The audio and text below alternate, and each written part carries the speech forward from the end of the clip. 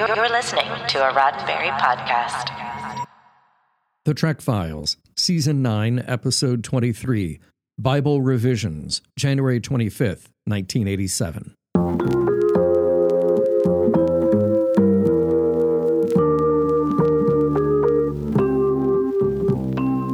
Welcome to The Trek Files, a look into the archives of Roddenberry Entertainment from the personal files of Gene Roddenberry. And now your host, Dr. Trek, Larry Nemechek. Well, welcome back, Star Trek fans, and of course, all you Star Trek historians. But hey, canonistas, I say that with love. All you tech heads, we love you all. And today we're gonna want all of you in the audience for this one. You're gonna want to hear this one. We are back now. We are going to tackle the early Next Generation days, and by the early days, I mean that the think tank year, right? Before the pilot was shot, even much less the premiere. We've got a wonderful memo, which, as usual, is right there on our Facebook page, facebook.com/The Trek Files. Check that out. Now, meanwhile, here's an audio sample. You'll get a hint of what we're going to attack today. But you want to stick around. Hang on, because I'll be right back with today's special guest.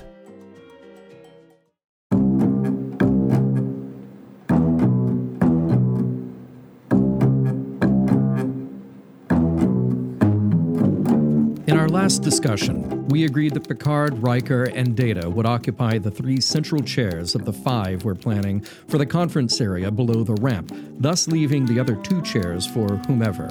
We have to wonder, therefore, where do Troi, Matcha, and Geordi hang out?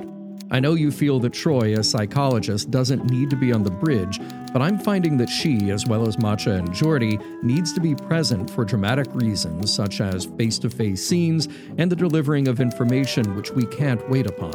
Having most of our regulars on the bridge worked well for us in the original series, and after starting to write a story, I found that the same dramatic constraints apply to the new show as well.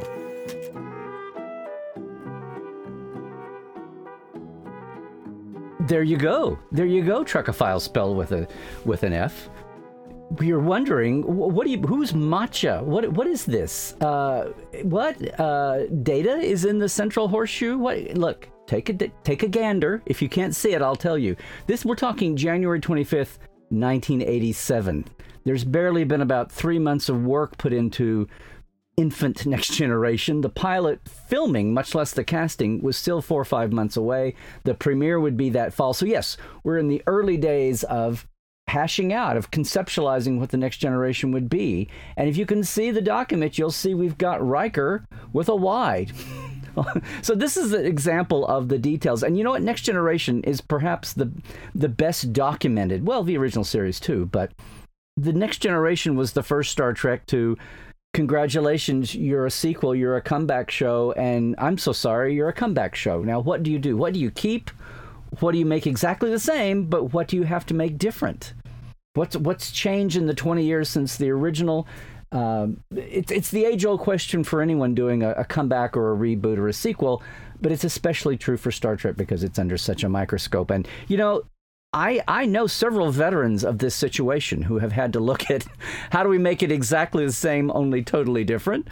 And I'm so glad to have him actually back with us today. Dave Blass, who is the production designer on Picard Season 2 and Season 3, is with us today. Dave, thanks so much for coming back. And I was hoping this would strike a chord with you. Oh, a chord, a pain. I need a shot of tequila. Yeah, it's an ongoing thing, but it's a wonderful thing to read and for fans to see that this is an ongoing discussion that fans have, that the creatives have had for decades, and it's not something that's canon and been solved. It's all in the works, and as you're going through the creative process, you go left or right, and sometimes it's a good decision, sometimes it's not. When you're trying to figure it out to build the series, to build the thing, you're not. It's unlike a movie where you're designing for what's written on the page.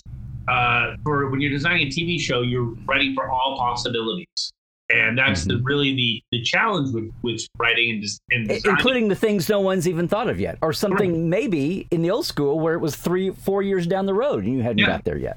And then you get there, and then you're like, oh well, we're gonna have to solve that problem somehow, and then you wing it. But it's like you're sitting there going, how do I create the situation that's going to give me the most flexibility, that will allow me to do what I need to do, allow me to adapt to different things, but also, most importantly, make it interesting.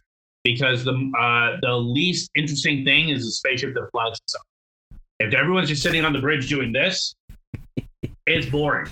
And if the captain is just sitting there, it's like, it's inevitably Kirk would be sitting in his chair. Just imagine if his chair didn't swivel.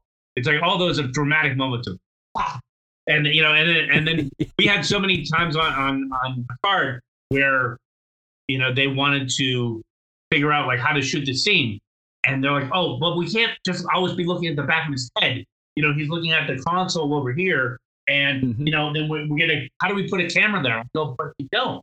And they're like, well, but how do we do it? I go, you do that shot where Spock's turning away, and then he dramatically turns back away from the console to deliver his line. Like, stop over here. You podcast audience are missing Dave dramatically acting all of these moments out, but you know in your mind's eye. But yes, you have to kind of sit there and figure out how to do it. But when you're designing a brand new starship, exactly what's in this memo, it's like they're going from what they created in the TOS era, and now they're trying to update it. They're trying to update the technology. What is, how would this work? Why would it work? Who does what? Who does where? And inevitably, you're sitting. They're sitting in a meeting, and someone's like, "Well, wait.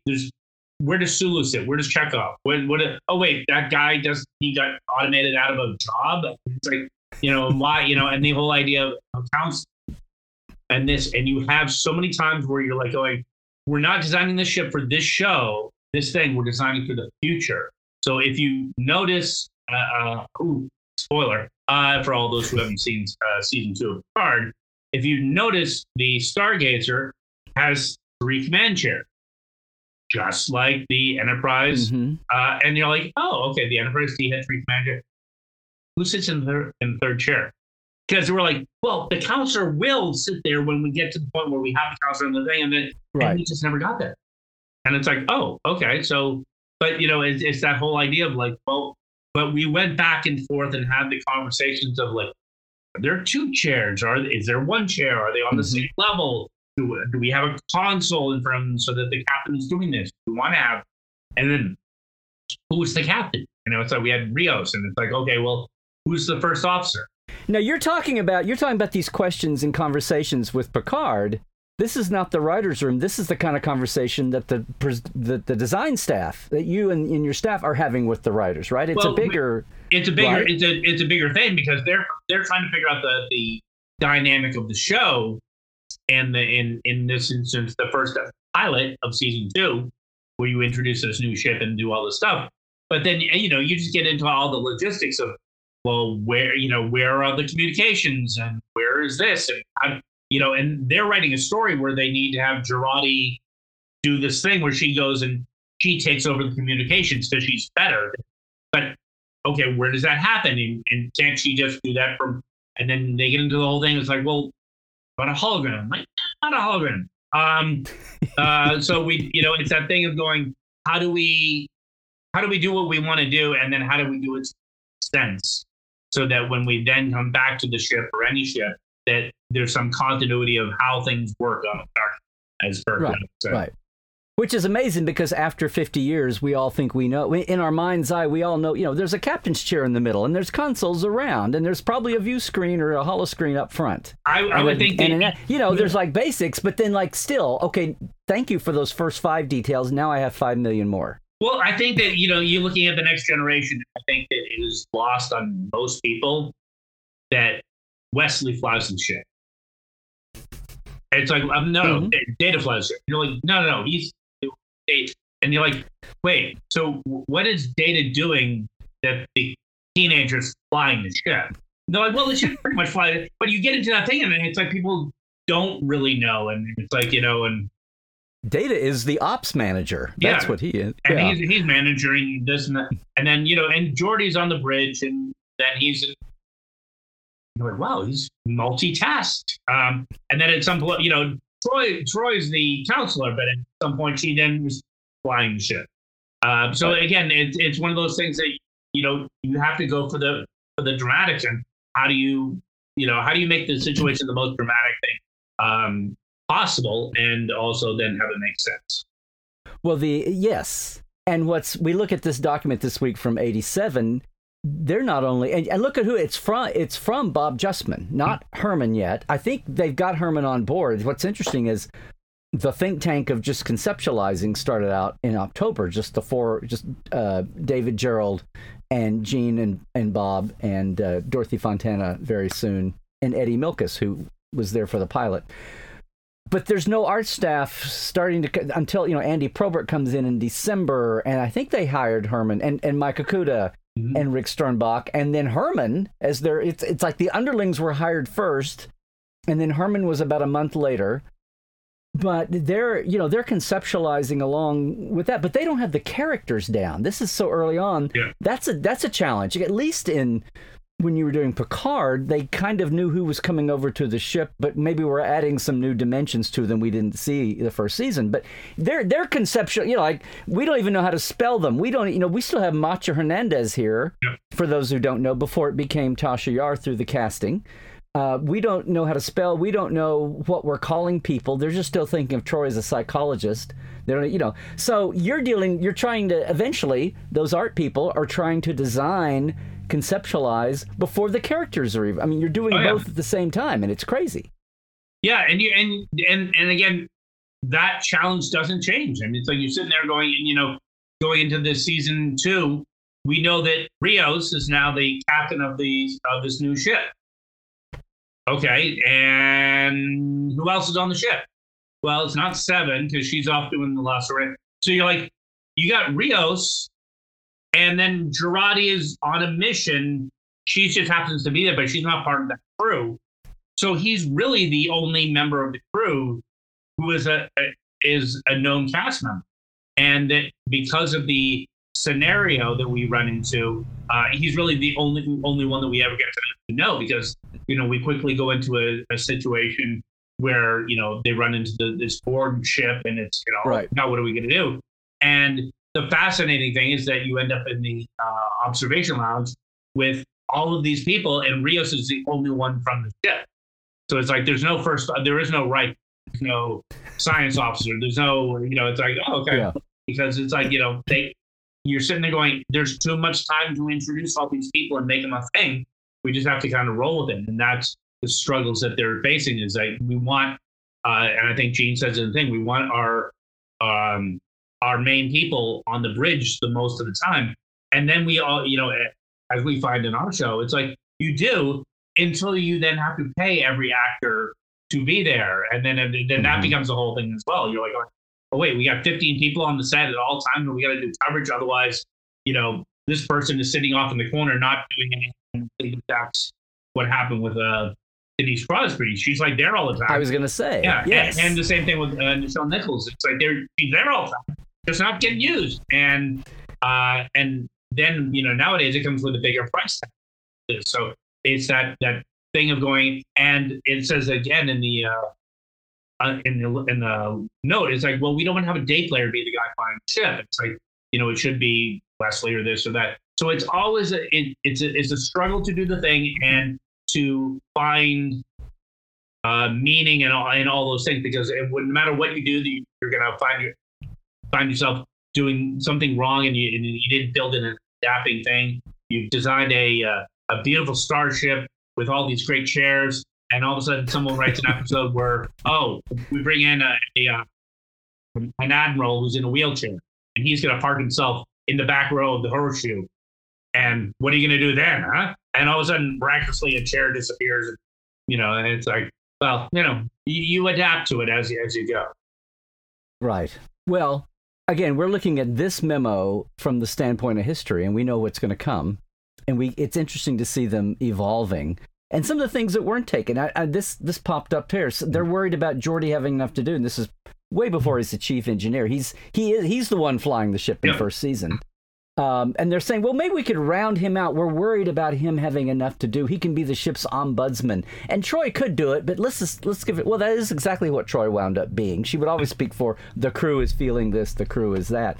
But poor Beverly, back in the day when she was barely Wesley's mom, and this is early, this changes quickly, but well, she comes in and out and gives us medical info. But it's looking at this from the standpoint of history. It's fun to look at that, but this is even before the art staff is really on board and contributing, and this is just producer Bob Justman talking to Gene. Did you have, and that became an ongoing, and you mentioned it, they wanted Gene originally, Guru Gene wanted future humans just to be sitting around in a think tank and have the ship fly itself, which you said is not very dramatic. Yeah. And eventually I think they talked reason. The dramatic needs of the show, we still had to have some people pushing some buttons sometime. But did you have a like moment as season 2 happened, where it was not just the writer's room making these decisions, but the production, you guys are sitting down? It sounds like you did. Oh, like, yeah. Did you have, I think that every show will have them.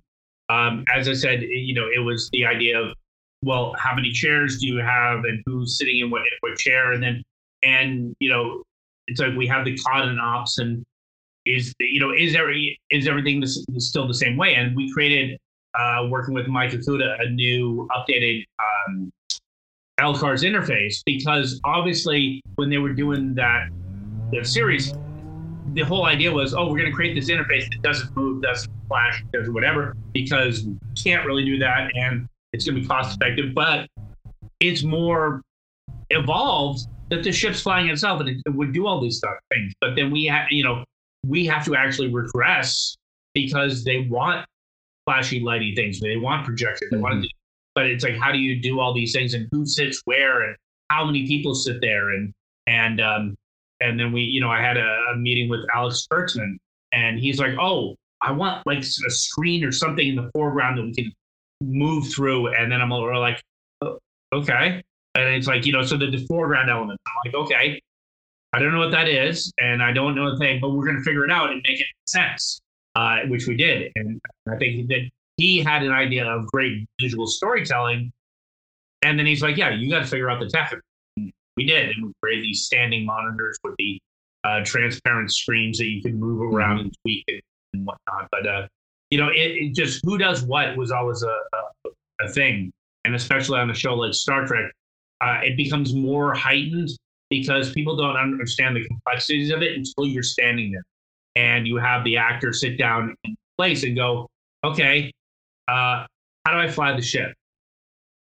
And luckily I had as we were doing the show, I had the gift to have Brent in season 2, and I just kind of like fanboyed up to him, like, how'd you do that? How do you figure it out? Did someone tell you? And then he walked me through the whole process, and he knew how to do things, and that he would figure it out, and that but also it evolved depending on what person was sitting there. The system would adapt to that person, which gave them a little bit more freedom.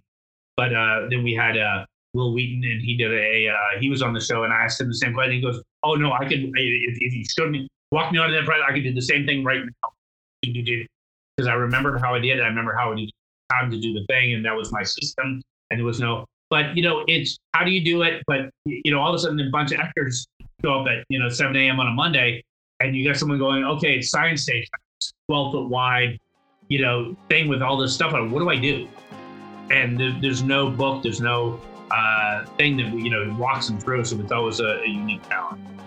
Well, they had at times they had those kind of books and instructions at the past. But I'm sitting here looking at a 1987 memo. We're so thrilled, we're so lucky to have so much paper preserved.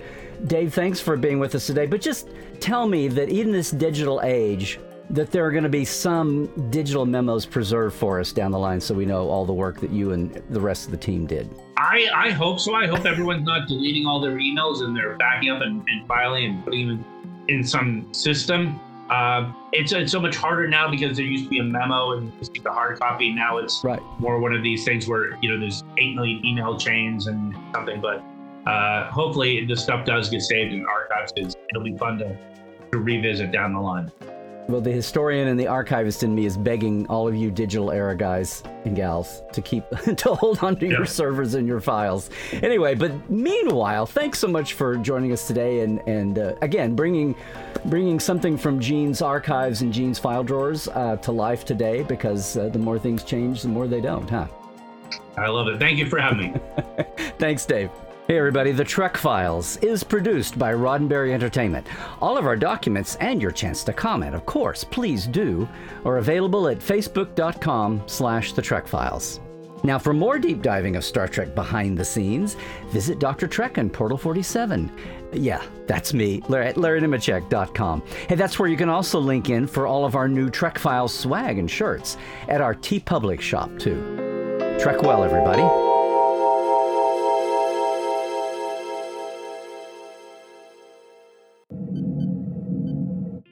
This is a Roddenberry podcast. For more great podcasts, visit podcast.roddenberry.com.